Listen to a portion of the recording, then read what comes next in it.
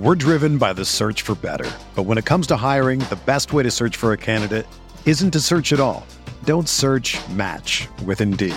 Indeed is your matching and hiring platform with over 350 million global monthly visitors, according to Indeed data, and a matching engine that helps you find quality candidates fast. Ditch the busy work. Use Indeed for scheduling, screening, and messaging so you can connect with candidates faster. Leveraging over 140 million qualifications and preferences every day, Indeed's matching engine is constantly learning from your preferences, so the more you use Indeed, the better it gets. Join more than 3.5 million businesses worldwide that use Indeed to hire great talent fast. And listeners of this show will get a $75 sponsored job credit to get your jobs more visibility at Indeed.com/Blue Wire. Just go to Indeed.com/Blue Wire right now and support our show by saying that you heard about Indeed on this podcast. That's Indeed.com/Blue Wire. Terms and conditions apply. Need to hire? You need Indeed. Everyone is talking about magnesium. It's all you hear about. But why? What do we know about magnesium? Well, magnesium is the number one mineral that 75% of Americans are deficient in. If you are a woman over 35, magnesium will help you rediscover balance, energy, and vitality. Magnesium supports more than 300 enzymatic reactions in your body, including those involved in hormonal balance. From functional medicine doctors to mental well-being and female hormone experts, we all know that magnesium is the one mineral to improve all aspects of well-being and health. But which one? Magnesium Breakthrough from Bioptimizers, the trusted choice recommended by leading experts with 7 best-absorbed forms of magnesium to ensure your body receives the support it needs for overall well-being. Go to bioptimizers.com/balance today and use code BALANCE10 for 10% off. Support your journey to wellness at bioptimizers.com/balance. Magnesium Breakthrough from Bioptimizers, your foundation to optimal health and vitality. You're entering the Pat Mayo Experience. Pat Mayo Experience. Pat Mayo Experience. Pat Mayo Experience. Experience. Welcome to the Pat Mayo Experience 2020 Wyndham Championship, the final event before the FedEx Cup playoffs. Who's not jazzed up for some playoff golf? No one is the answer to that question. But hey, the tournaments are fun. Either way. Smash the like button to the video in the comment section. Give me your winner. Also, subscribe to the Pat Mayo Experience audio podcast, even if you just watch the videos. Help out the show by subscribing to the audio podcast under Pat Mayo Experience, Apple Podcast, Stitcher Podcast, Spotify Podcast, Google Podcast. It's all there, wherever you get your podcasts. And if you want to really help out, rate the show 5 stars and leave a nice review. Not a bad review, nice review. But just the 5-star rating works just as well. So just please go do that. Also, become a member at fantasynational.com today. Fantasynational.com/Mayo. Get you 20% off. A lot of people had a lot of success using Fantasy National to PGA Championship, myself included. So, hey, just use the weekly. Become a member. It's actually not a bad time to get a monthly right now because it takes you to the end of golf. And then golf just like restarts right away too. So I'd highly recommend fantasynational.com/Mayo. Also, Listeners League, link in the description of this video and podcast. Over 3,500 people have already joined. I actually saved the link a day. PGA Championship, focus on that. But it's more than half full already. So if you want your spot, you better go get it now. It appears in the same spot every week. So best tournament on DraftKings, you might as well play it. Jeff Feinberg is in studio with me. Nice week, pal. It's a good time. I was going to do that thing where we list off all the winners. It's impossible.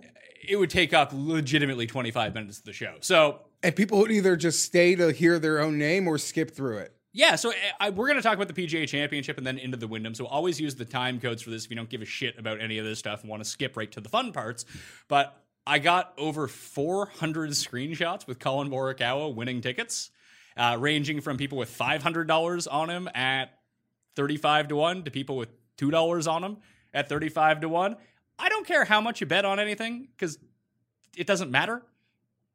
It's great though. I really love seeing the $1, $2, $3 because these are people that are testing the waters for the first time. They're getting in on some golf. I mean, the more people betting on golf, the better it is for us. So if you want to be in there with a $5 bet or a $2 bet, it's fun to wager $2 on something and get $70 back. It really is. Yeah, good times. Yeah. It was overwhelming. He was a very popular pick. As he should have been. Across the community. I would say me and you were kind of alone there weren't many people touting Dustin last week. No. Like there weren't. Probably for good reason after watching Sunday. Yeah. Well, that's its own thing, and that's frustrating in and of itself. But hey, I can smile. I'm happy. Morikawa, it all just made sense. There was the bomber profile that took 9 of the top 10 spots. Then there was the hybrid guys, and he is the optimal hybrid guy. And where it's penal if you're off the fairway, he hits it plenty long. He's certainly not short. And as it's long been documented, might be the best long iron player on the planet. Who would you say his comp is? I'd say he's better Stenson. Because I was making like that's a very fair. There's never he's Stenson if Stenson could hit driver instead of 3-wood. I don't know. It's quite remarkable. And I still don't know if he made the par on 6, but they told me he did, and the par on 1. And to think if he doesn't hit those 2 putts, it's easy to say, okay, so he's at 11 and it's like a playoff. You have no idea where the day goes. No, like bogeying 1. The confidence that comes along with those. We'll get into the recap in a second. I did want to give a special shout out to some Fantasy National members. Not by name, but I saw a few. I saw a $110,000 winner on DraftKings, 75, 70, 50. I myself vacillated between up $13,000 and down $1,000 on Sunday and ended up $35. There it is. I was winning 3 single entries at one point, and then Brooks went and just sunk all my lineups. And then Wolf ended up going. I had a good nice showdown day, but Wolf on Sunday was like when we added him on the cut sweat. Yeah, it was a nice little sweat. He paid us each way, so that was fine. Siwoo tried because he was like live at some big numbers. I don't know. It was fun. What was even Morikawa that night?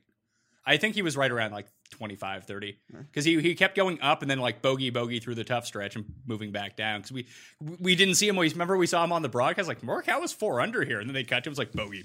It's like, oh, great. Yeah. Thanks, Morikawa.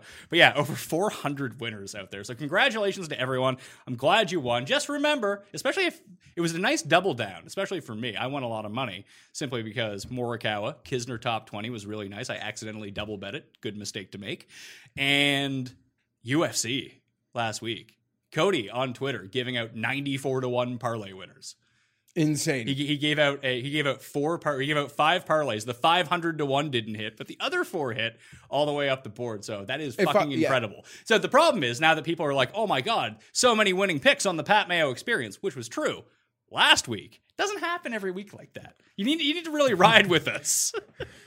Like I said, I don't know. The weeks seem to have stacked up on each other. It doesn't normally work like that, but we'll enjoy it while it happens. And you're an animal. Like I come back and I've got like the menchies are like I can't even comprehend what's coming in, and you're like giving everyone props. I'm just here to say I see you all rule. I don't have that strength. I tried to. Well, I knew I didn't want to do it on the show and list 400 names, so I tried to respond to everyone on Twitter, Instagram, Facebook, the email that was hitting me up. I love seeing it. It's fucking awesome. And I love seeing my bank account afterwards too. It's very nice. My wife seems to enjoy it too. Yeah, I might probably not tell her about this. Now she's spending the money already. I know. I'm excited to maybe do some online shopping today. Well, let's talk about the PGA Championship. Where do you want to start? Do we want to start with Morikawa? Yeah, we got to. That's not the most fun part of this. Like, if you had to rate his drive on 16 amongst all-time great major shots, it's easy to say, like, 'cause you get the hyperbole right away. Like, that was the greatest shot in major history. I don't know about that. Like, I think Tiger's chip on 16 is probably better. Yeah. The in-game variance. Just one off the top of my head. Of that shot. Larry Mize chipping in. And if you took in the whole day from early to late and you watch that whole play the whole day, you know what the trajectory you need. If you've seen guys come through and we have the shot tracer, you see when they hit it and we get the shot tracer and what sort of angle it's on. That thing was like, from every shot I saw, you knew from the air this thing was going to be amazing. You know, it's like when you see a putt that's like 10 feet out and you're like, holy shit, it is center cut and it doesn't move its line. It drops right in. The moment that tracer went up, you got tingles based on the other it was lines we've seen go into that hole and what the successful shots looked like. It was better than the Streelman and Palmer. The Palmer shot. We saw them all. Well, two things. One, it was the exact opposite of the Finau shot where he sounded like that's in the trees. Yes. And two, if you followed Spieth and Palmer around and watched them in the morning, they set a really good template for what to expect from the rest of the day because they both played really well. You'd be like, oh, if guys are going to win, they need to do this. Yeah. And Morikawa did what Palmer did. But those two par saves are gigantic. And there are just so many different things that can go wrong, can happen, that lead to Morikawa just kind of coasting away with it. Like Casey's awful chip, I think on 14 or 15, the first hole that he ended up bogeying, like that just took him out of it. He was done. But then he made that great bounce back. He did, but he couldn't afford to make that bogey. And he did. Fair. We saw a few guys make that bogey. Dustin bogeyed that hole too because he couldn't get it up. Guys and down went long there a couple times. But with Morikawa, the fact that we didn't see the huge par save on 6 is fucking ridiculous. And who was he playing with? Because we saw them hit a putt on 6. He was playing with Champ. We saw the Champ putt on 6, but we didn't see the Morikawa putt on 6. How about, I mean, if we really want to give full credit to who we can rest the Morikawa win on, I think we got to give some credit to Tim on this one. What did he do? He shut up? No, he cursed poor I thought Cameron Champ was going to win. Once he started making all those putts, 50-footer, because when he's won both of his other times, that's how he wins. I thought Day was going to win when he got the putt to get to 10. That kind of swirled around. Day missed too many on the front 9. Yeah, but you get that feeling. When he's in that zone, I thought he was going to hit everything coming home. Thankfully, his putts coming home were for par. Yes, thankfully, but Tim tweeted out right after like the long par save. I was like, Cameron Champ needs to go away. I'm terrified. I was terrified of him and Scheffler, who looked amazing. Did he putt for bogey until he did? No. But all week? But he was like Dustin on the front. He just couldn't make one. And if you had money or DraftKings him recently, it was literally, he's been doing this for a while. He just hit more putts this week. He was sticking everything in Memphis, couldn't get it to roll. At all for him. He's a guy that everyone was so high on coming into the restart because he was on like Instagram a lot, winning like Muni events versus Zalatoris and Hovland like every week. It felt like maybe just once, but a lot of low scores. But no, Tim puts out after Champ makes the putt. That is a championship save. Next hole, he's like out of bounds off the tee. Champ was making a lot. He was making and then so Tim tweeted about Champ and how that was a championship save. That's what winners do. Immediate double bogey. I mean, it's easy to like after the win find an angle that like you feel good about calling. Morikawa, it was the great like long irons, accurate off the tee, local knowledge. There were so many angles that made perfect sense that to people who like to do this, like I just have to have him on my card.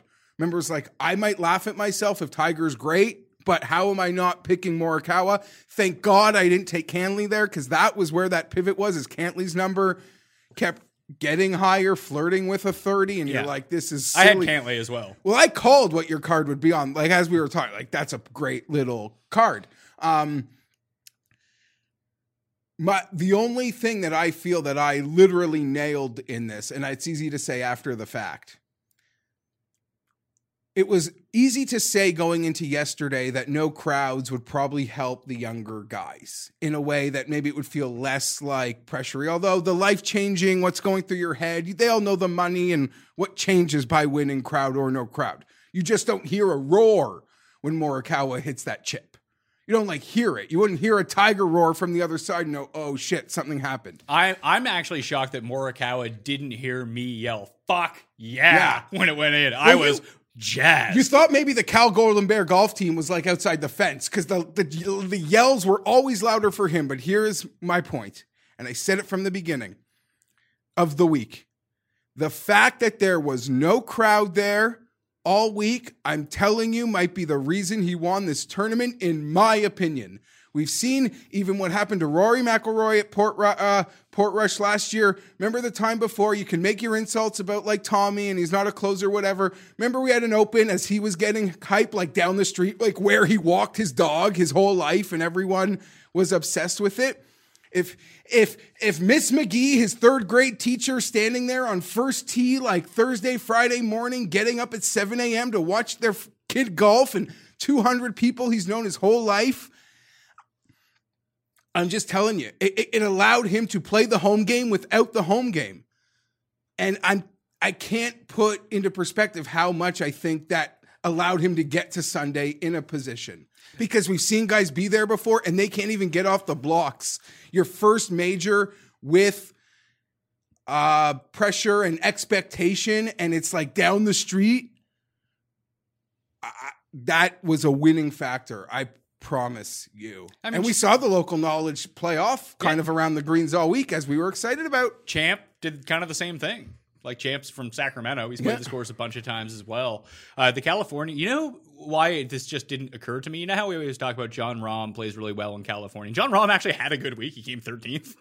It's just he did his damage on the weekend. Like he just kind of came back. But versus Brooks and versus Rory and versus JT, Rahm got the number one spot in the world back. And no one even talked about that. No one talks about no one knows. This is good for you, John. I was happy to see it. But Paul Casey plays really well in California.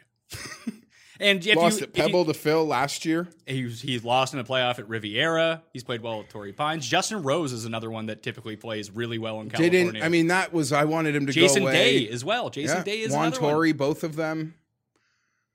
So I found that to be just, I wasn't even thinking about that coming into the week. Dustin Johnson. Yeah, we knew about Dustin. But at the same time, if you look at this leaderboard, yes, there's a lot of bombers.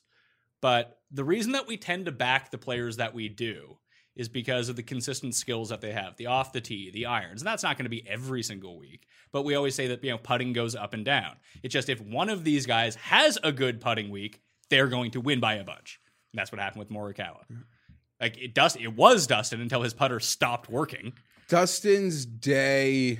Dustin was like playing the US Open for some reason. Like people were going out there and trying to score. Yeah. Dustin was trying to grind pars. Until the one hole where he tried to be hyper aggressive with a 7-iron on 10 and he short-sided himself.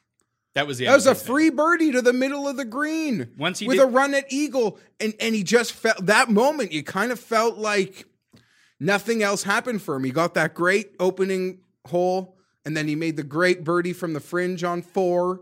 And there were a couple putts that you felt he had the pace and just got by. He had the weight on every putt perfectly, but he was 2 inches to the right. Then he'd overcompensate and be 2 inches to the left. But I felt I had that big, oh no, when we couldn't get 10. Because he wasn't, as you said, he wasn't just getting things. We're like, he didn't have a good enough front nine. We were like, okay, water found its level. He didn't get 10. He got to 10, had a 7-iron in his hand, and he needed 10. Did anyone have a more inconspicuous final round 67 being kind of in the mix all day than Justin Rose, who they just did not show on TV until he lipped out a putt on 17? It seemed like, listen, you made mention of his fantastic irons, and they kept him alive because his fairways on like Thursday were insane, and he, to me, was a magic beaner, but the iron play says differently. But off the tee, at a place where you were supposed to pay, he didn't a lot. His problem, it seemed like both Saturday and Sunday, Pat, he like got 2 straight bogeys or too early. But by the end of the day, he was back. But those, I guess, he was too far behind. He was kind of too far behind.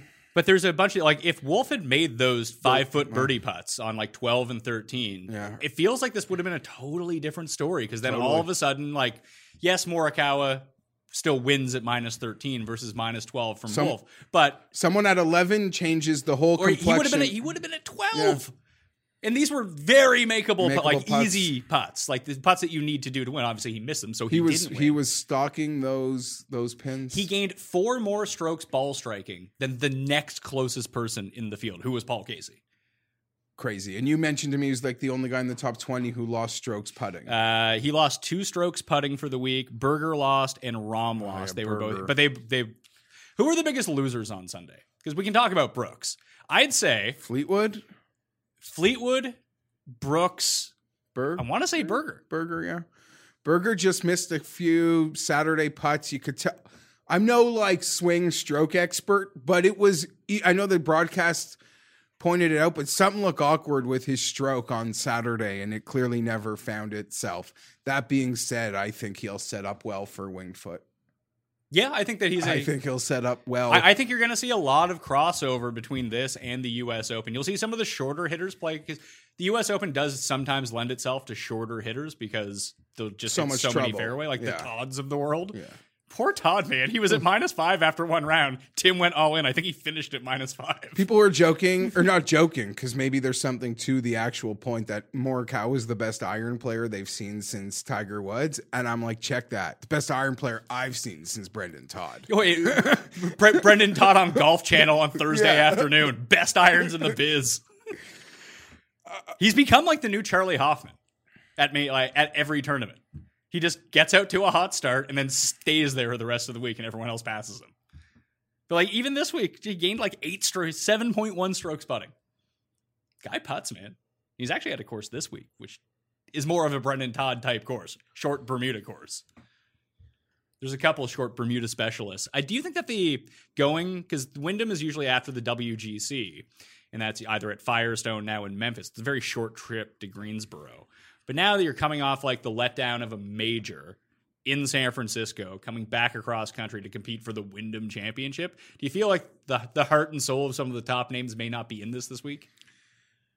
Yeah, of course. I don't know it's hard to quantify. That's always a concern out of a major. You feel it's just such a mental, just a grind.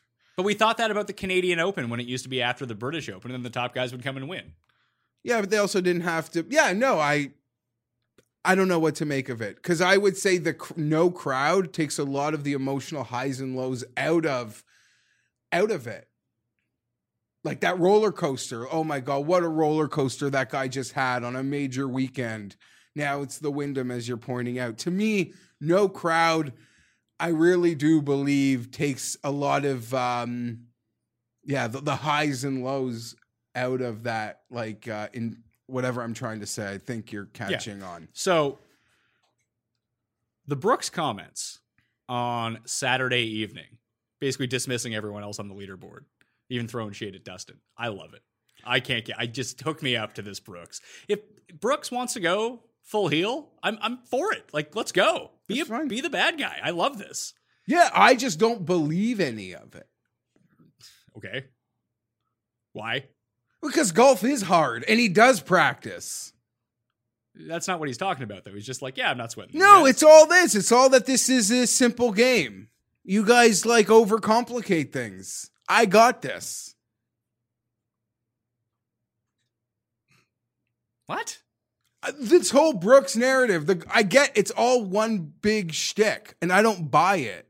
I think Bryson is real. I think Patrick Reed is real. I think Bryson is kind of like an attention-seeking behavior fake. I do not... Brooks. Yeah, he wants attention because he won 4 fucking majors and no one cares about him. And all Bryson had to do was gain 15 pounds and no one can stop talking about it. Listen, I get it. He's the man. He chews tobacco. He drinks Michelob Light. He shows up in big tournaments. He's the man. I am still of the belief he's not any better than any of the other guys we put there.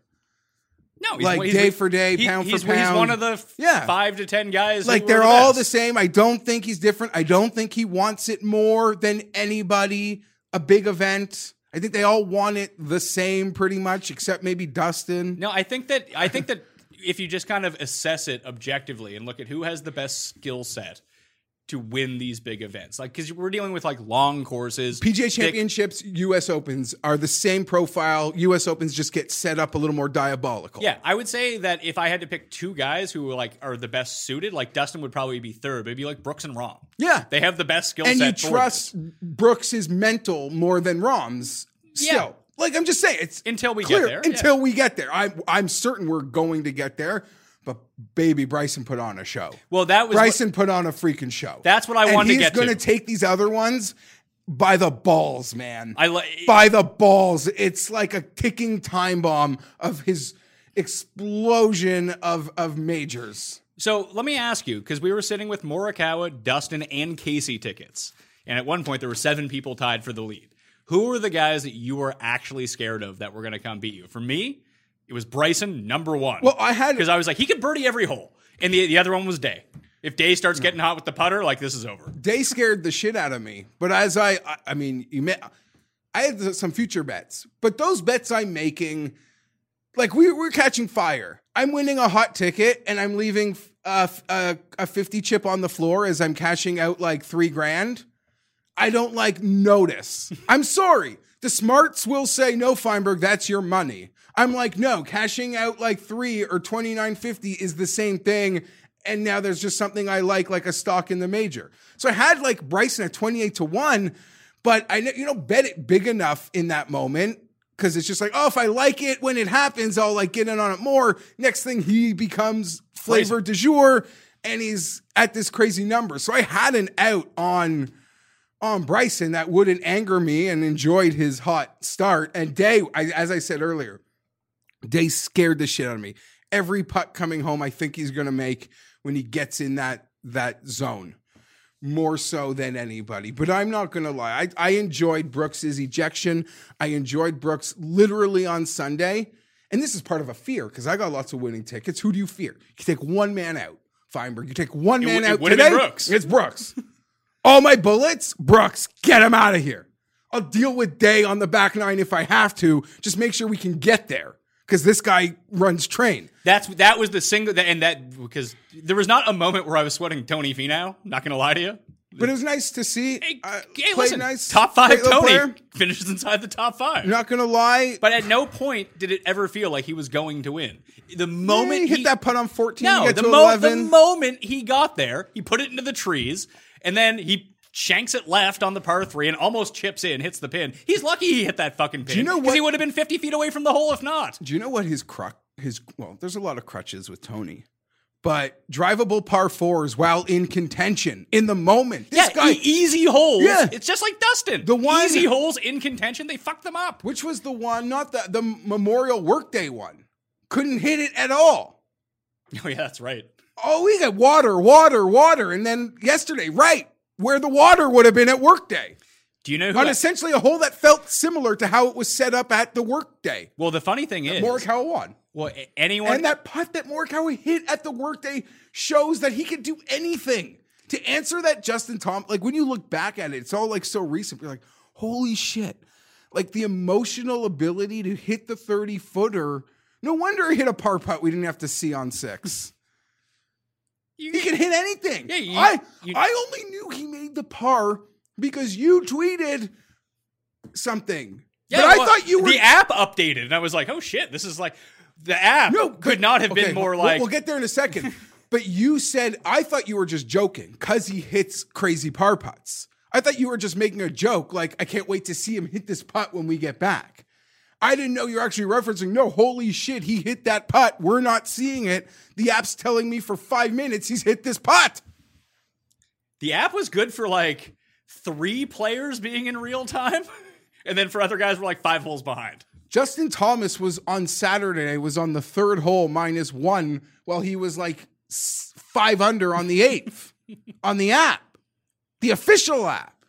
It was bad. How bad is it going to be that like the Wyndham is going to be like leaps and bounds, like we're back to like regular shot tracker? Like this is great. That's what we talked about on the Cut Sweat. The most embarrassing part about it is the user experience on inferior events is better than what we get for the biggest stage. At least with like sometimes when you try to go to like the alternate events, whether it be the Barracuda or Puerto Rico or OHL, like it doesn't have the shot tracker, but it tells you what hole they're on. Even Corn Ferry. And it updates their score after they finish the hole. Like that would have been good enough.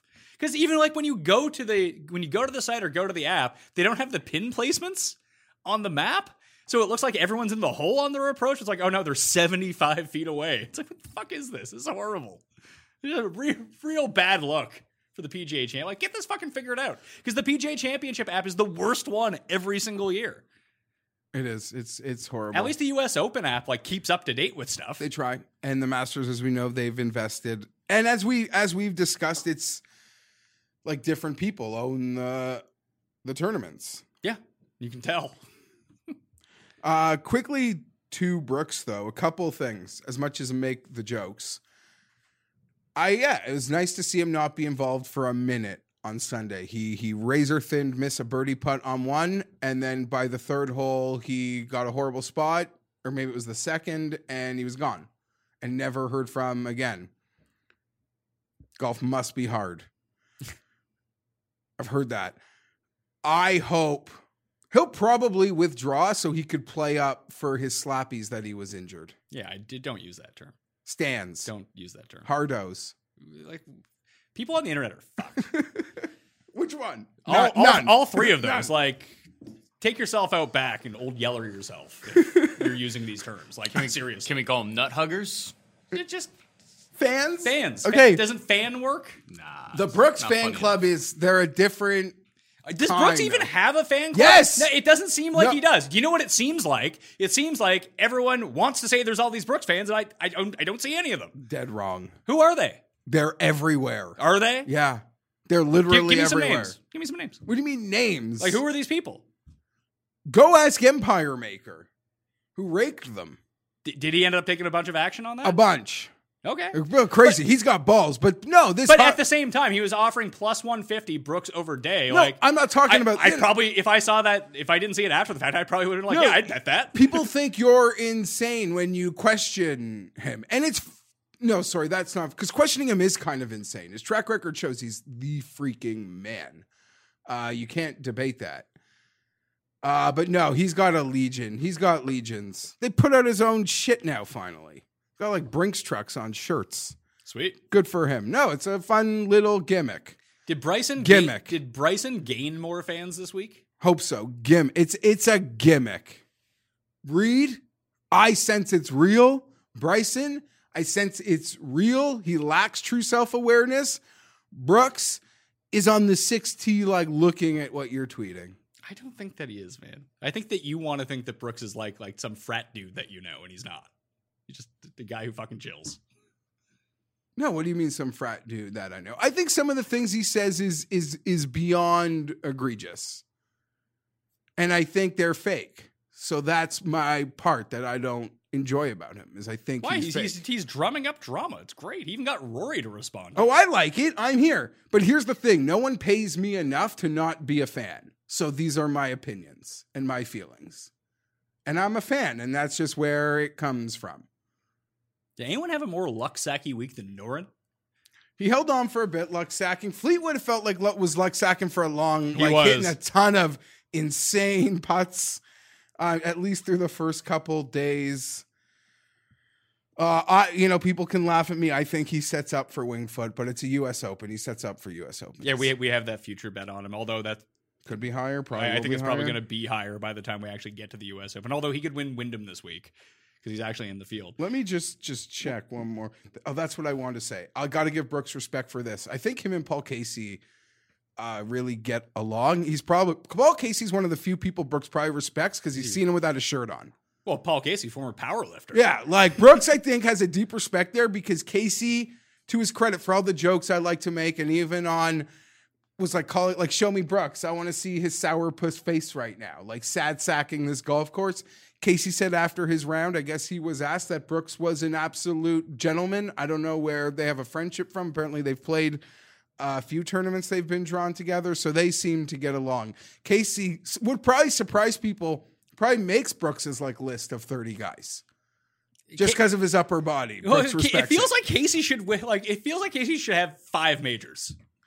A major and like bigger wins. Yeah, it's bigger just- wins. it's I don't just want to so say the weird. majors, but like nice quality events that we glom onto. I think he has Nothing. what is it, like 8 top 10s now in majors, like 6 top 5s. Like he's just there. He just can't fucking putt, killing him.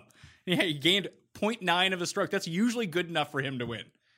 And there was a day Just by not losing And one of 5. the days he was might have been Saturday or Friday. He was making a great ton of par saves, which he normally doesn't do. True. Biggest revelation of the weekend. I mean, it's not really a revelation because I think people should know Spieth it. and JT are friends. No, that Phil's commentary. Get Phil and Faldo together and have them just bicker back and forth. Just plug me into that feed the entire day. 100%. Before we get into Phil, I don't know if it's specific to Phil because I thought Spieth's insight to the course right when he finished his round and they interviewed him was really good. That on Saturday and Sunday, why not go grab one of the guys that's out early and finish and fucking put them in the booth? Do you know who does that? The European Tour? The Of European course. Tour. They're way ahead on this stuff. And you are 100% right. A guy that people like, that can talk it through. He comments on every shot. it's so great. Even when you see Jack like talking, because he's hit every shot on 90% of these courses that we play, it is so enjoyable. You're not wrong at all. We should get more of that. It gives you such different insight. Like just him talking about the pin locations, like, oh yeah, they're attackable if you hit it here and here and here. And then he can comment like, because there's nothing worse than the on-site reporter being like, oh, well, he's dead. And then he hits it to 2 feet. It's like, okay, was he really dead here? Like, I feel like Spieth would be able to tell you, like, is he actually dead? Because sometimes you see them like, oh no, he short-sighted himself. He can't get this within 5 feet. Like, that's impossible. So the best he can do is 5 feet. Yeah. It's probably going to be 25 feet. No, but you're right. No, he says you get that right in the fringe. He could trickle that down there. It's not as hard as you think, Finchy. Like, I don't know. You're absolutely right. The thing with Phil in the actual booth, I don't know that there's Romo money involved in the golf side. Like, you get why they want to pay so much for football. Football is the... Oh, there's not. And Phil's still making money being a player. No, I don't know that Phil's rate, like you could pull him because I don't think you can offer that money because I don't think that makes sense on the golf side. Here's what you do. You do the Mike Weir deal that TSN used to do for Canada. That at the Masters, Mike Weir would be a part of the commentary team after he missed the cut. Yeah, of course. So just make that deal with Phil. Like, Phil, if you miss the cut, you're in the booth for the next 2 days. He has so much goddamn money, he probably doesn't want to do it. Yeah, he doesn't want to hang around the property. But he's so good at it. So good. So good. He has played... And he just pissed off Faldo so much. It was so great. But it seems like they're pals. Yeah, of course. And like they're giving each other a hard time. People are like, they really don't like each other. It's like, I don't think so. That'd be like tuning into this show and saying like, oh, Pat and Tim don't like each other. All they do is bicker. Yeah, it's like best man at his wedding. Yeah. Hates him. Hate his guts. Yeah. Yeah. You're not that mean to people you don't actually like. That's sort of in a jokey yeah, way. Like how mean I can be to my friends in my group chat. I'd never be that mean to like a random person. Random friend or someone who yeah, that's 100%.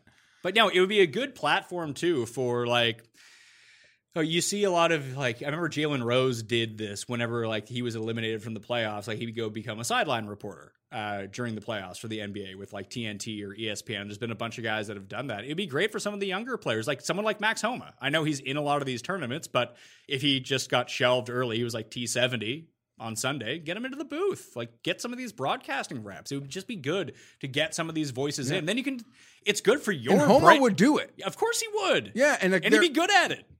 100%. And there are a few guys even out there, and he could make fun of, I don't know, they can make a bit out of what he's already doing. Especially if like one of his, like Damon's his buddy. Damon's in the mix. He can be like lipping Damon the entire time. Like, come on, Joel, make this putt. It'd be fun, is all I'm saying. You just go, and we didn't get to see the ESPN Plus broadcast because we're up in Canada. But by all accounts, it was amazing for showing golf shots, and it just really put into perspective how bad CBS is at a lot of this stuff. That, again, show the fucking shots.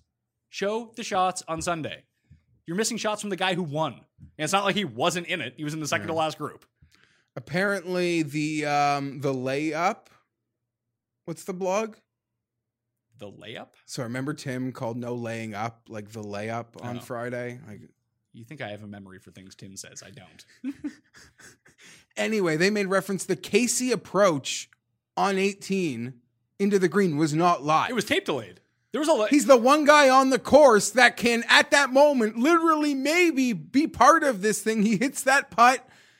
There's pressure on the tee being up 1 compared to 2. That's common sense in golf. What that might change. Yeah, that was like the Wolf thing, the Casey thing. It all affects Morikawa because he has the eagle putt. Because the shot that he hit on 16 yesterday was no different than the shot that he hit at Workday on that par 4 that was drivable, except he hit it to 10 feet and missed the eagle putt. Yeah. And that's how he ended up in the play. That's when we thought he was done because he didn't make the eagle. This time he makes it. Let's say he misses that eagle putt because Wolf's in the clubhouse at -12. All of a sudden it's tie game. Now the pressure is way up. But they weren't doing tape delay on everyone because when Finau short-sided himself on 17 and missed left, it was like, all right, they showed like 2 shots from someone. They're like, cut back to Tony Finau, who's now chipping. So obviously that wasn't live unless Tony Finau turned into Usain Bolt and sprinted up to his ball to hit it. So we weren't seeing the shots in real time, or at least half of them, which I don't have a problem with if it's going to that's sort of the motif that you're going with, but at least use it to show more shots. I don't know what they're doing. Like, let's cut over here. Let's go to 8 more commercials. I'm trying to find a tweet I thought I screen grabbed. Do you have any thoughts on Spieth? Or it's all like overblown? He's got a few top 10 since the restart. He's I don't even know. cuts. You'd be surprised how little I read of anyone else or hear from anyone else that I just try to. No, I just mean like a lot was made of what? Just him, I guess, getting lapped by an actual player like Justin Thomas. I don't know, just struggling. Is this like new to people? No, it is not. But sorry, the broadcast, the ESPN broadcast. I didn't watch the ESPN broadcast. The main feeds, not what we were getting. They were highly critical of him. I only listened to Phil when he came on, and then I turned it back on mute. Like highly critical. They really debated, potential of firing Cam McCormick. Do you need to make a caddy change? Not that these guys aren't great and can't help you, but just like coaches in sports, if you've won championships together, things run its course. Yeah, Phil, he's making the Phil same kicked bones off the bag. He's making the same things are happening for 3 straight years. Spieth, when asked previously about it earlier in the year, has pretty much made it clear like he has some life indebtedment to McCormick, which I think is a bit ridiculous at this point. Obviously, he feels he owes Cam, and Cam has helped him since he was 12 years old.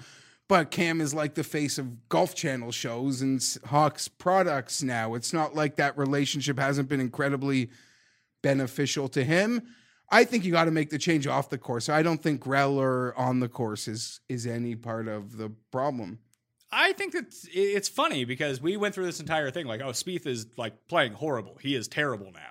I found he's actually been a lot better than he has been. And the results aren't horrible. He's making cuts. There's a couple top 10 since the restart. He can't drive. Once he figures out how to, like, the irons aren't great, but they're a lot better than they were. We know that he can chip. We know that he can putt. Once he figures out his driver again, like, he'll be good again. Yeah. And not like winning majors, like every second major good, but even when he wasn't good, he was still in competition at majors. It's just everyone saw him have a bad Saturday. Like, give me a break. He had a good Sunday, so he's back.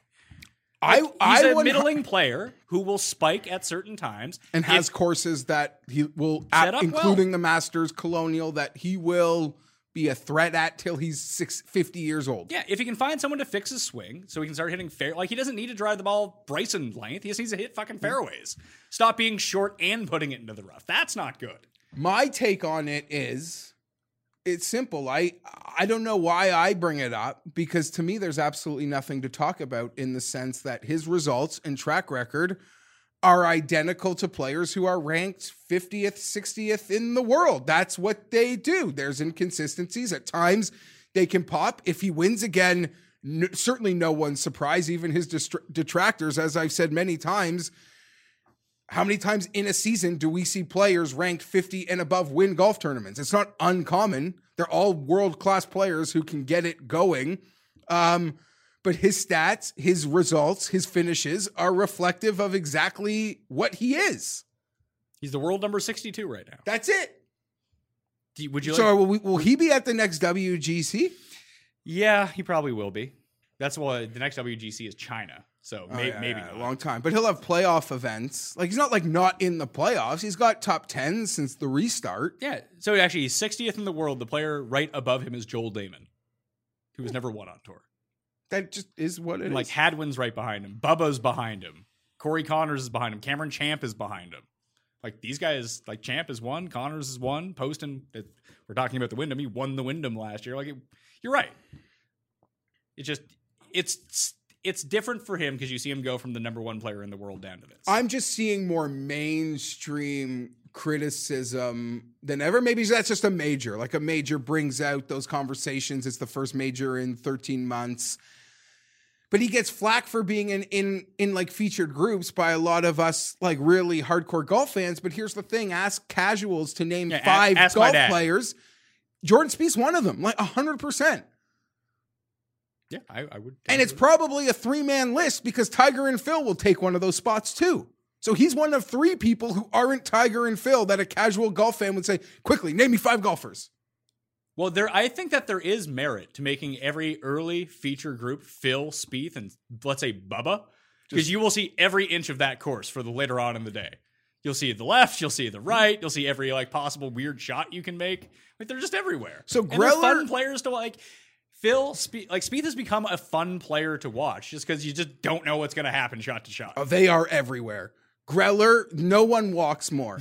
The Fitbit on Greller tops everybody on tour. What he would like to put his feet in a fairway. Yeah, it'd be nice. Well, Spieth was doing it on Sunday and he shot 3 under.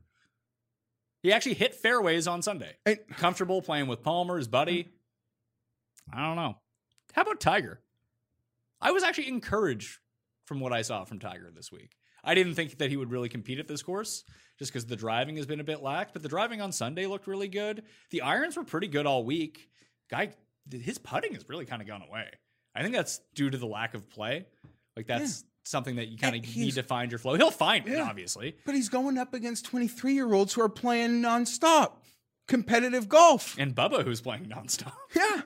It's a different world. He can't compete with his B game. No, to win. Yes. It just doesn't work like that anymore. And the putted, there was just a lot of frustrating putting. Was it Saturday? I mean, just so many like 6-8 footers, his sweet spot zone. And they weren't like missing, like, oh, it felt like he had it right and he just, missed. There were just some insane, dare I say, amateur looking like 8 footers that aren't even sniffing a hole. And just, it's all relative to make that comment, but this is Tiger Woods. And he went to a different putter this week, right? I mean, there's a lot of talk from the equipment junkies earlier in the week. The famous Newport wasn't in the bag. Should be smoking Newports. Calm him down on the course a little bit. The last thing I wanted to say, Rory came T33, Tiger was T37, Justin Thomas was T37. Rory gets heat for coming T33. Thomas gets no heat for coming T37. But if Rahm had come T37, the only narrative would be, John Rahm sucks. But Justin Thomas is immune to this. It's really bizarre. I guess he won the week before. Like I don't. If it Rahm won 2 weeks ago and he sucks. But it's weird. But I think like at St. Jude, they get very little wiggle room. But I think we all sort of accepted that Rahm didn't have a good St. Jude first kind of event with the #1 label, free pass there. But if he struggles at the major after we've kind of tried to rise him up, then we're gonna bite him again. But you're absolutely right. I don't know. Justin Thomas doesn't move the needle either way. It's really weird. Like there's no like super highs for him because he never gets enough credit for being good when he is good, it feels. Because people still want to talk about Brooks and Bryce, and it's like, yeah, Justin Thomas wins. He's fine, but he's great. But when he's bad, people aren't like, oh, no, he's no good. It's the indifference. He's not polarizing. The indifference towards Justin Thomas is really bizarre. And Rory has just settled in as this guy, especially since the restart. Like, he played well this week. And just nothing again. Making bogeys. Like, a lot of them. He's turned into, like, Ricky. Better Ricky. Although, how good was an Anderkirk of Ricky double tapping to miss the cut by 1? That really hurt me. That was fun. I loved it. I mean, everything's great. The weekend was gravy. The positions were fine Friday. That it didn't trigger me off a cliff. I don't know. What's a fair odd for a Ricky anytime FedEx Cup event win?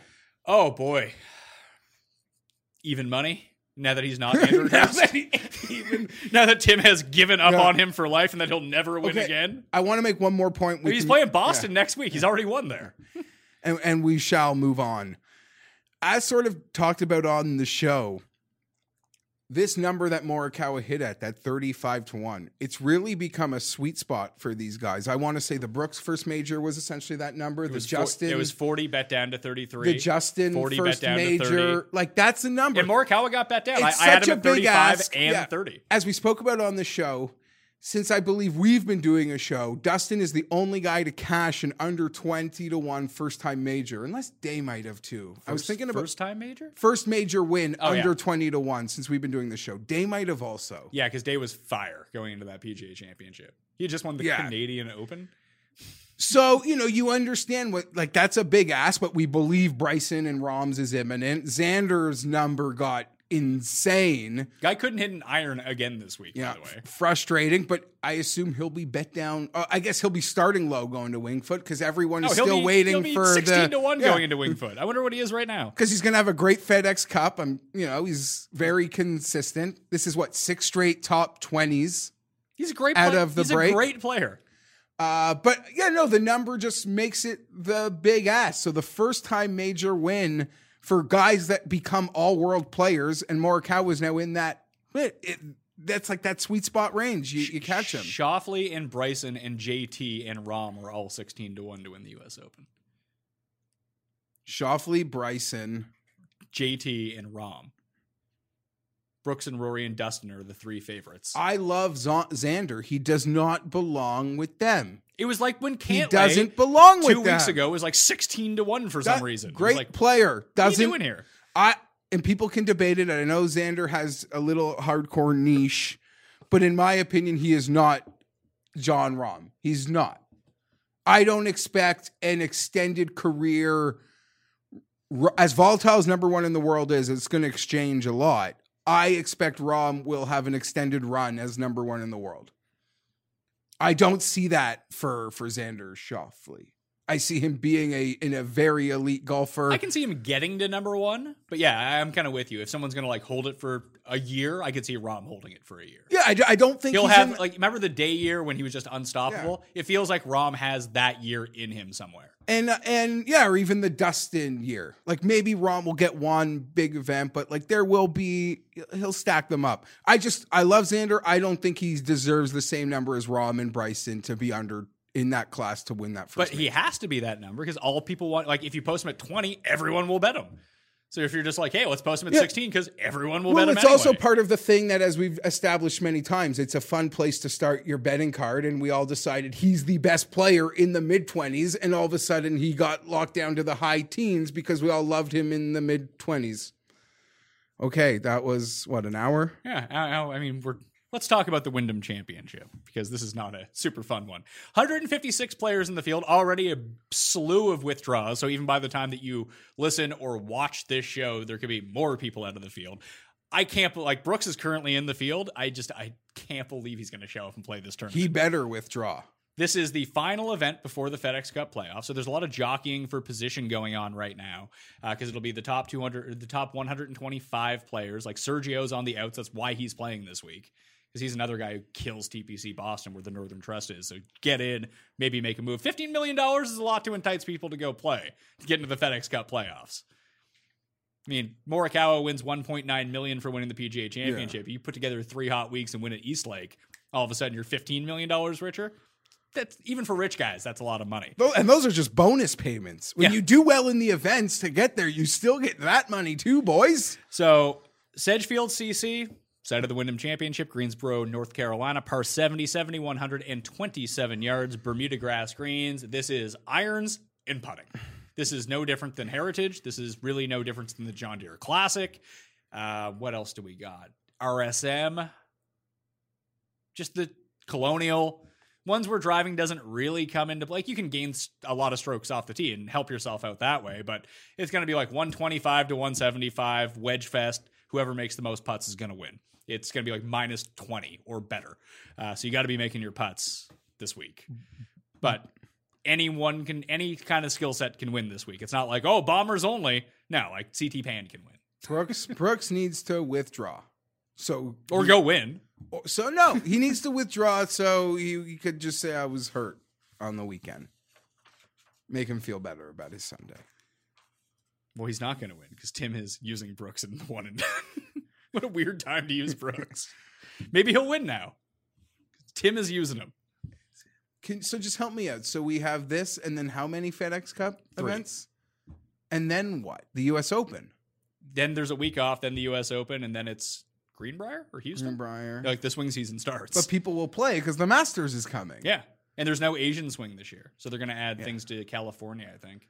And one more thing. Props to part-time golfer Adam Scott. Yeah, nice week.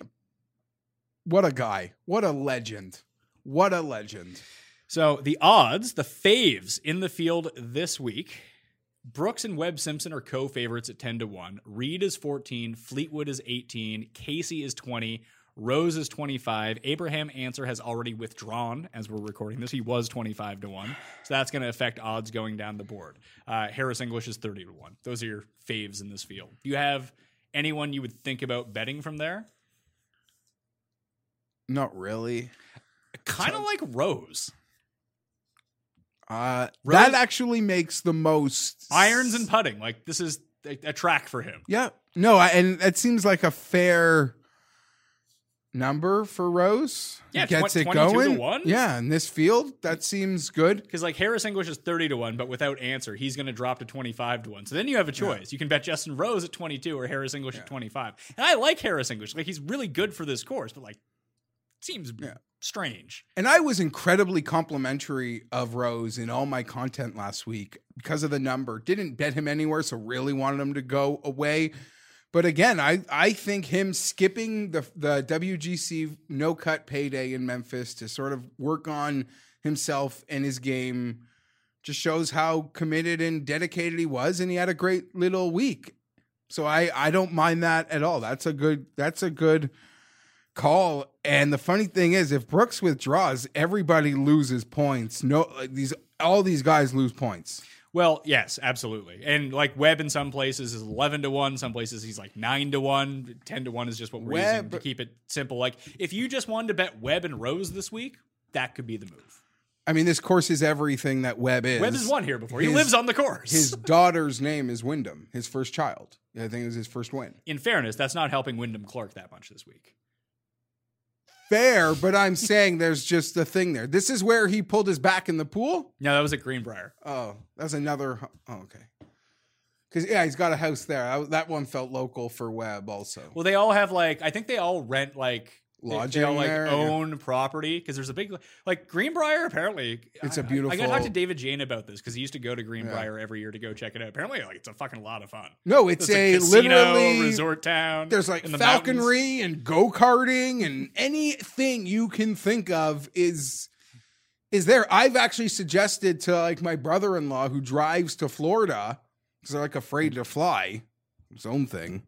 My dad is afraid to fly as well. That's his excuse. That's his excuse for not coming up to see his grandkids. They love doing they do all sorts of activities. I told him, check out as you're driving through. You got to just check this place out because he loves all that sort of those random activities. Well, it does seem like that would be a fun one to go to. It now falls during football season, which is kind of off the table for me.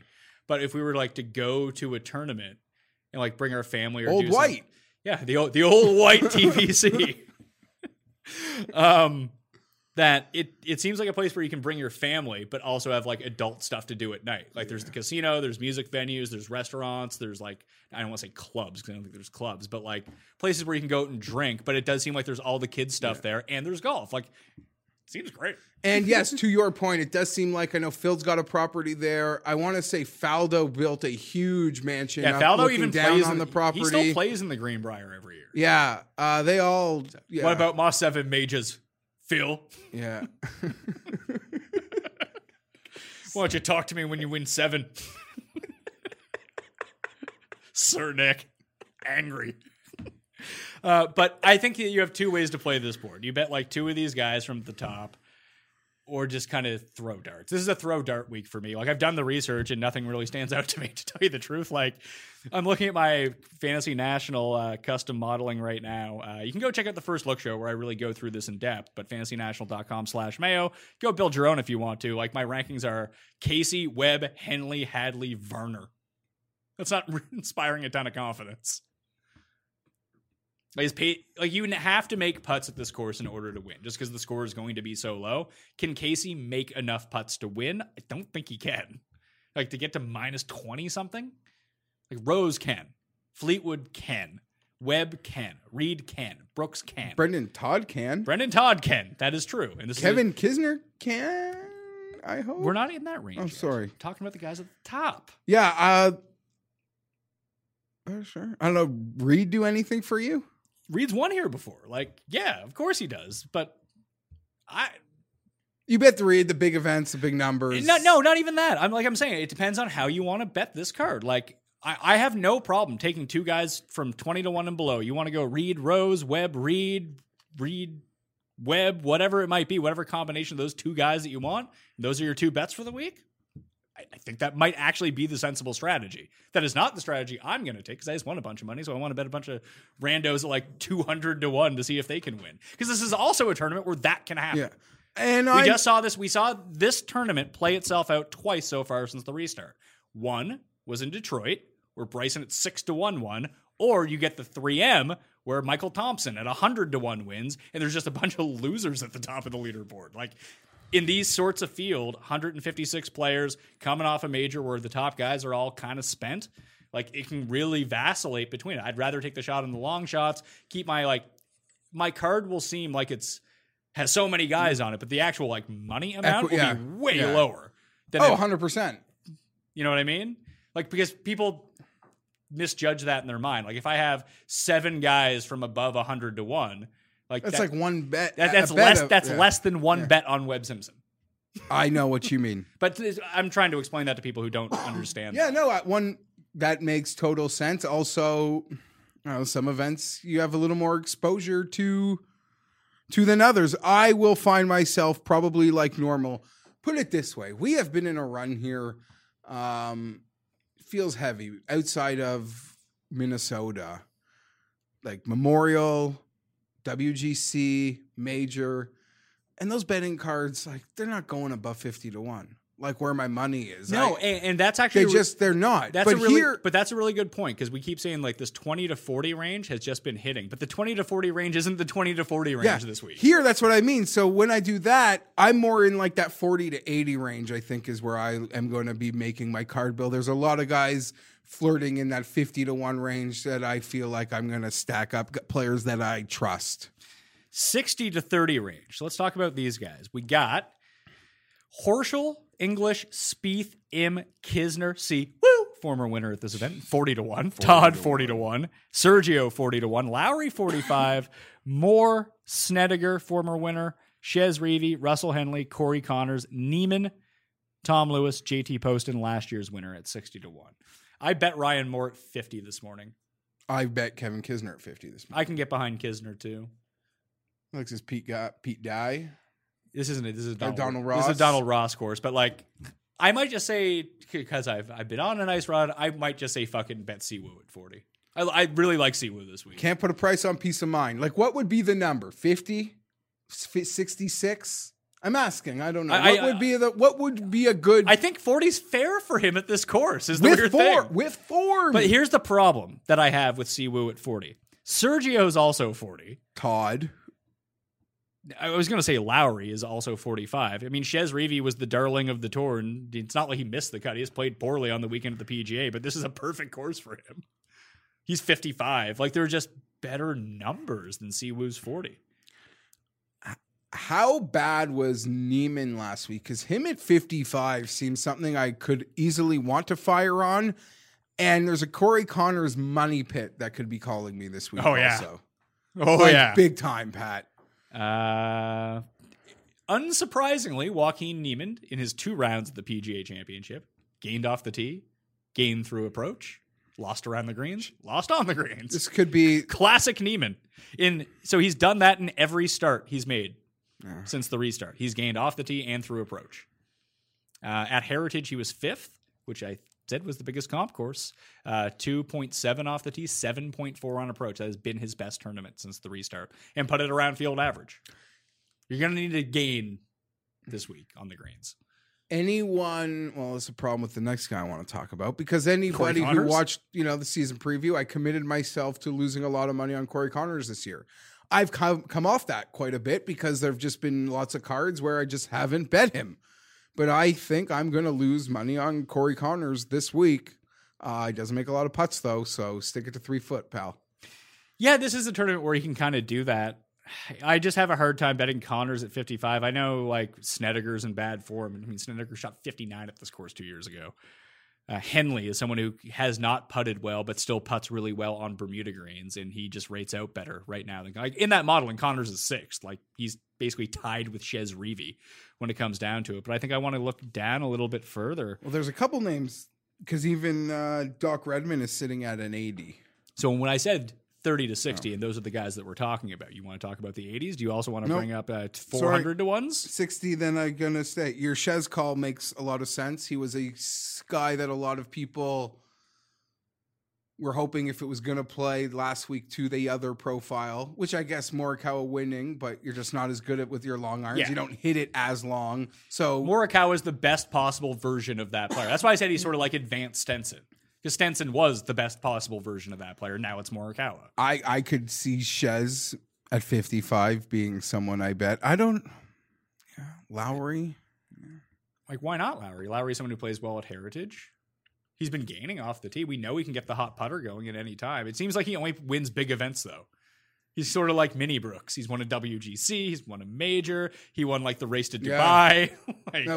One of those premier, fancy ones. You know, he's rarely scumming it at the Wyndham Championship. So it's just kind of intriguing of where you want to allocate your money. Like I said, the only bet that I've actually made was Ryan Moore 50 to 1. Didn't even play the each way on it. Just let's go Ryan Moore.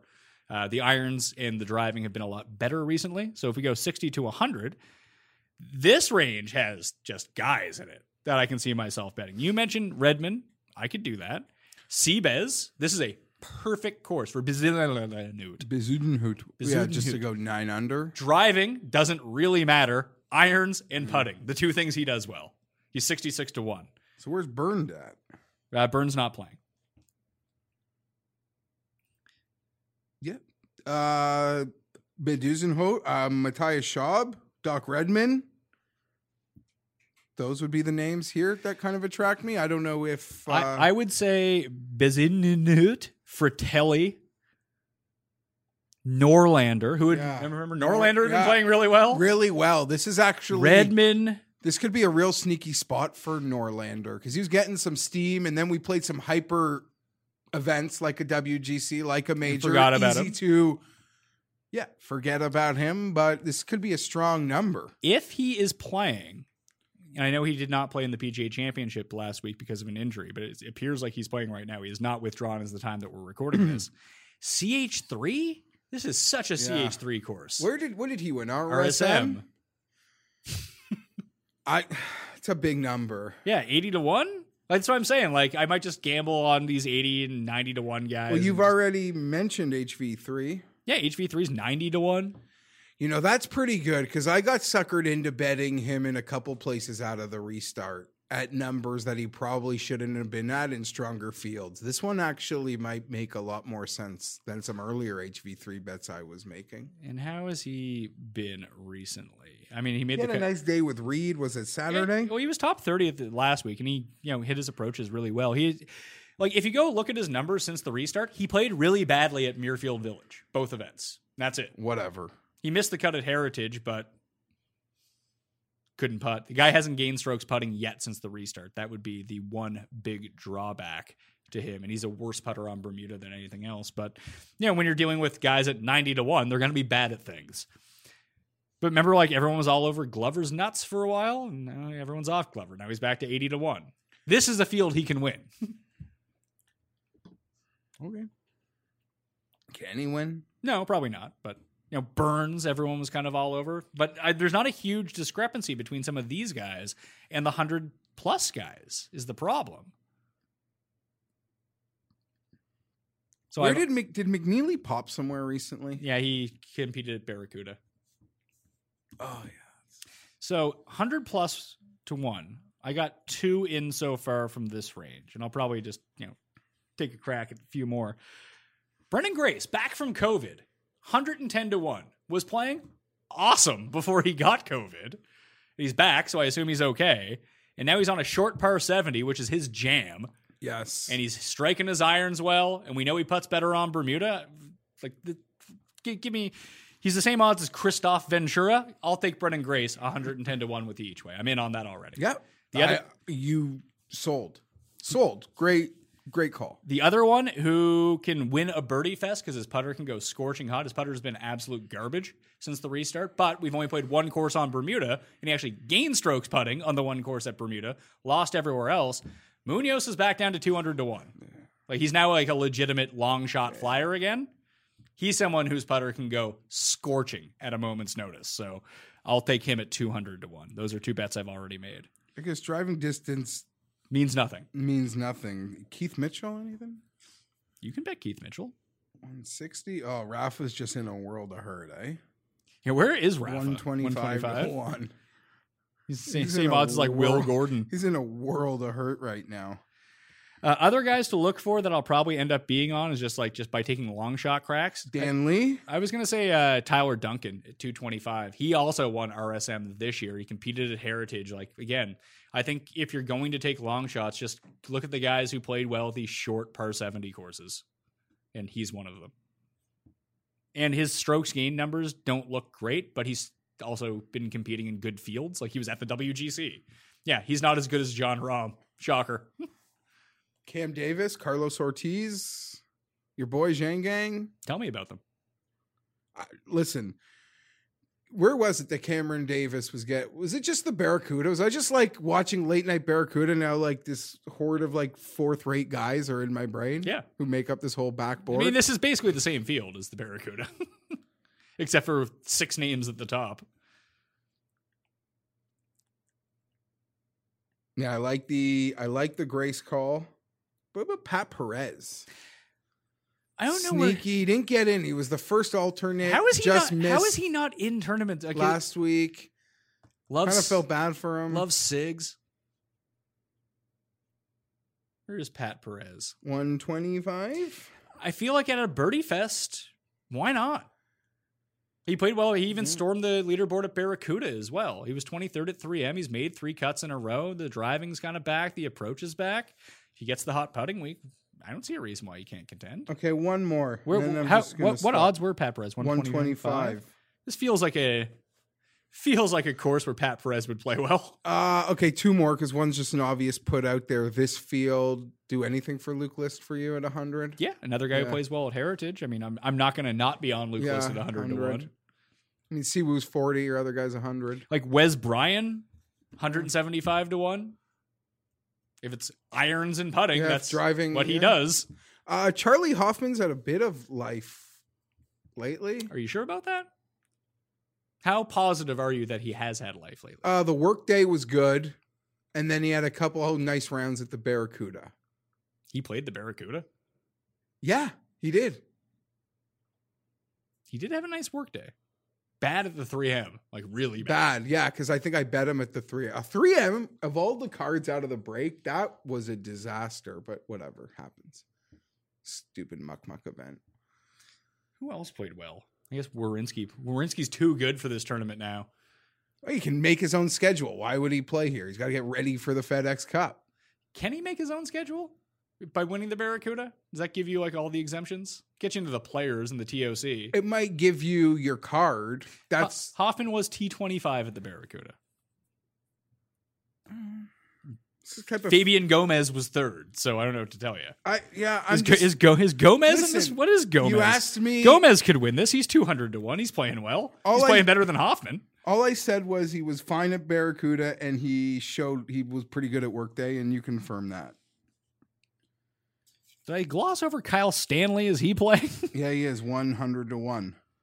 Like, what about Chuck Schwartzel? He got Like, all these guys are the same. I don't know how to differentiate between these guys. his putt. Do you know how big we watched the putt that he made to make the cut? Do you know he needed he had 2 starts left and needed He got his exemption. $3,000? And he got it. Well, just by making the cut. So he would have just needed a cut last week or this week to get it. That was big. So he'll be playing with a vibe. Yeah, weight off He's his got, shoulders. yeah, that weight is gone. That could be fine. I don't know what the numbers say. I know we had fun with Minnesota. Was it a live bet? I had Schwartzel at some crazy number and he actually hung around for Yeah, he was there on 3 Sunday. days. Could do that. Honestly, I like with how decent he's been playing, literally getting a free roll. Like, this is a free roll for Charles. Now. Yeah. Major champion Charles. Maybe we make the all South African card. We go Seabez, Charles. Does Sabs get a count on that?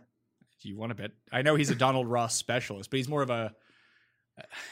I don't even know. When was the last time Sabatini won? He's no a longer DraftKings He's king. also no longer South African, so he's Slovakian. But we could go Seabez, Charles, and Grace. Grace, Seabass, Charles, and Grace. Yeah. I might bet. Yeah. Anyone else? I want to take someone from the high end. Like, we just completely glossed over, like, Spieth and Im. Im played better than you'd think last week. Then that might be enough for me. Like, he missed the cut. Like, he didn't play well. But his driving and his irons weren't bad last week. His putting and chipping was bad. I saw some real big numbers out of the gate on sites that I didn't have access to. That I would have auto bet. Like, what do you think is a preferable route here? Just kind of taking like 8 guys from this like 90 and up range. Like, start with like, you like Redman. Like, take like Redman, Glover, Howell, Varner, Charles, List, Grace, Perez, Duncan, Munoz, and Wes Bryan. Or do you say, screw it, Im, Kisner, Lowry, Sergio, that kind of thing? Kisner. I would probably go my normal route of a card in that like 40 to 80 range and throw in a couple bombs. I don't have as much interest in the like there's a couple guys, the Grace you absolutely sold me on. Perez I could be in for, but other than that, I could see it more of a Im, Connors, Kisner, Bedusenhope, Fertelli, Redman. Like, just, wow, what a motley crew of guys asking to win. Or do you do yourself the favor and just be like, Webb, Rose. Done.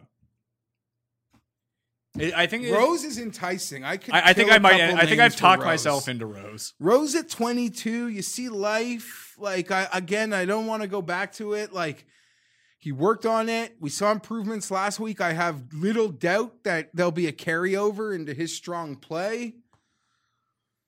I could do that. I just feel like he makes enough putts that he can compete with. Like, if this goes to minus 23, he can get there. That's my only problem with Casey. But this is historically, like, when you go back and look at the past winners, like Poston won last year. This is also a decent course to save some bullets because I think it was Eric Patterson last year. I think it was him. Put us on to Poston. Like, Poston was the ultimate fantasy national. Go look at the live leaderboard. Like, oh, this guy's leading the field tee to green and couldn't make a putt on Thursday. So it's like Wolf. Like, a lot like Wolf, but then he was like, they dropped him at like 125 to 1. It's like, oh, go bet Poston. Except Perfect. Wolf didn't need to beat the 20 best players on the planet. He had to go beat Brant Snedeker, yeah, basically, or Webb, or whoever it was. And he did. And the numbers just pointed to him playing really well at something like that. How did he play at Heritage? Yeah, Rose couldn't putt at Heritage, but he was 14th. Like, if you go look at the courses where Rose has played well, they've all been par 70 since the restart. 3rd at Charles Schwab, 14th at Heritage, 9th at the PGA Championship. Even the other ones are longer par 71s. I guess Travelers was a par 70. He did not play well. I mean, for all the things I said about him luck sacking, I give full credit to his ability to score when it felt like he was out of position a ton at an incredibly difficult golf course. Oh, that's someone's odds I wanted to look at. CT Pan. Likes to score? He has lost strokes putting, I believe, in 13 consecutive events, so that's not great. But remember, he was going to win this tournament? He's 250 to 1 at one place. He's 250 to 1 another place? Jeff knows the place. So I'll take a gander at him. Are they up yet? Yeah, right. Just now. Anyway. I need to pull my car over. CT Pan, don't mention the odds from there, because that will just confuse people. I'm not mentioning the odds. Yeah, no, I totally agree. Site shop, how about that? Yeah, you just always got a site shop. But Pan has been hitting his irons really well. He's won Heritage. He was an OB on the 72nd hole away from winning this tournament against Brant Snedeker 2 years ago. I would take him like a long shot flyer. Like, well, I don't know if 175 does it for me. I bet you if you go look there, like Wes Bryan's probably like 300 to 1 too. Those are far more enticing numbers than I'm seeing here. Even someone like Duffner could play really well. He's 200 to 1. So it's an interesting week to figure out. Get annoyed. Quick picks for the Wyndham Championship. I have already bet Ryan Moore at 50 to 1, Brendan Grace 110 to 1 with the top 5 each way, and Sebastian Munoz at 200 to 1 with the top 5 each way. Other than that, I'm really looking at the top of this board to figure out if I want to take a shot. I feel like Rose is going to be the guy at 22 to 1. For me, I might go to Im at 35, roll it that way and skip this mid-range. If not, I like your Kisner call. I think he's all right.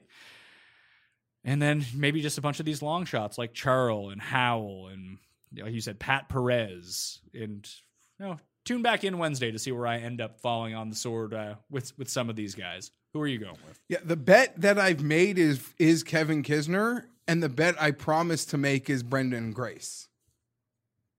And you could say this Doc Redman 80 I like also. I'm very confident that you could bet that, and you'll see that on my card. Other than that, I think I've given the names, and I totally agree with you. If I am playing that short end, I think Rose makes perfect sense. You're just taking that elite status player at a really strong number against the field. And if a couple of these guys at the top either withdraw or aren't involved in the weekend, he's suddenly the biggest name going. Yeah. And you'll feel really good about his ability to close off Brian Harman, just randomly looking at a name. That being said, I'm tempted. Like I said, you could definitely build a card of Kisner, Sergio, Moore, Lowry, if you wanted to. Reeve. Yeah. You could bet those 6 guys, and they're all above 40-1. Part of me also wants to think Tommy Fleetwood's going to shoot 23 under this week. Well, there is that part of it, too. So, winners at this course in the past, Stenson, Sergio, Siwoo Kim. International? What are we yeah, going for? like good international players just kind of show up here and win sometimes. KJ Choi. Camilo Villegas. So, it's all on the table. One and done for the week. Who are you using? Tim is using Brooks. I guess if Brooks withdraws, we'll have to get another one from Tim. Oh, I need to give myself credit. Okay. Not only did I pick Morikawa to win a major, I picked him in the one and done the week he missed the cut. That takes something. That takes a skill. My turn to pick. Your turn to pick. You had Dustin Johnson last week. He came second. You moved way up in the standings. You're still in third, but not by much now. It's a very random Kevin Kisner. Kisner? Yeah. I'll use Justin Rose. I haven't used him yet. I was going to use. I really him. think I'm going to end up betting Justin Rose. I got to look more into it.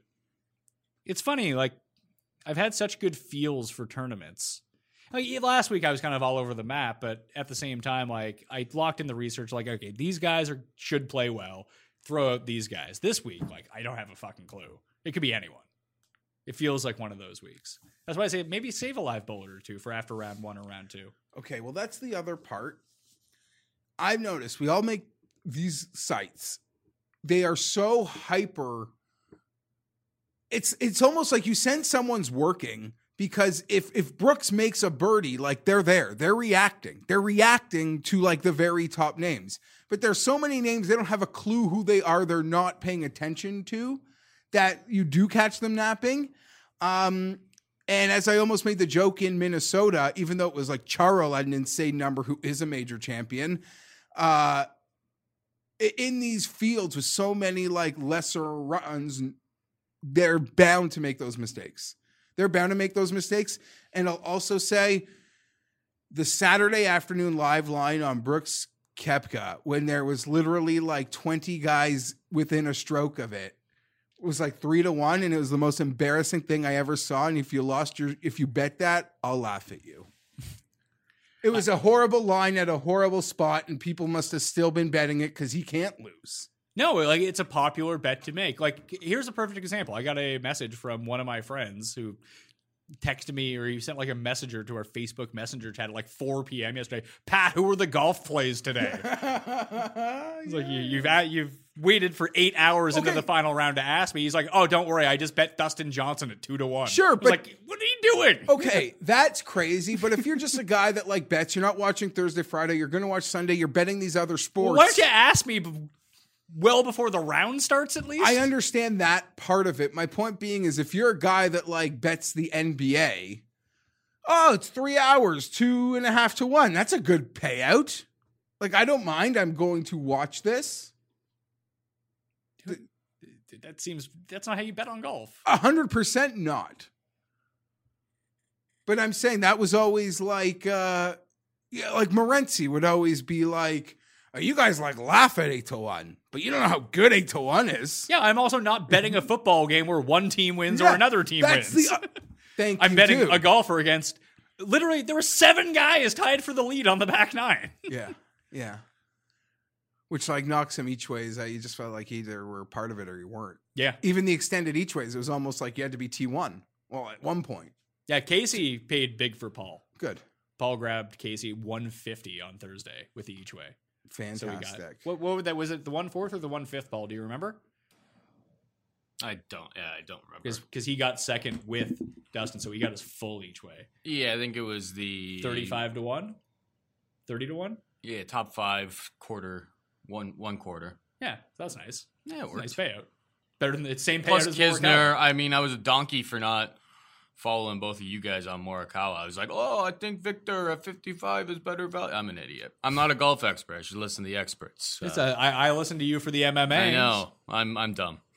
But thank you for the Kisner top 20 and Casey and all that stuff. Yeah, Ulrich was the first one out there. You got me on Casey because you caught one of the sites snapping. Ulrich had caught one of the other sites snapping earlier for even bigger odds on Casey. He was 3 under at 125-1. Other place had him at 33. Is worth a shot. He's a guy we like. He's a guy we've been betting recently. And listen, 125 is and that was the whole thing. Like I added Damon on Sunday morning because he was 150. I had Siwoo at 250. I had Wolf at 100, and I had Casey at 125. Like I was just trying to pile up like triple digit equity in case Dustin fell or Morikawa fell, and then like it got 1-on-1. It still would have given me profit if like Bryson had made the run or Brooks made the run. I could just hedge off of those guys. Let me ask you this question: if Fleetwood and Rose were an identical number this week, Rose. That's the question. I don't dislike Tommy, but this seems like a course where Tommy could win. It just seems like Rose is playing well. Like Fleetwood's not hitting his irons at all. No. And Rose is. Rose is doing the opposite. Yeah, because when Fleetwood was scoring, it was like, 30-footer.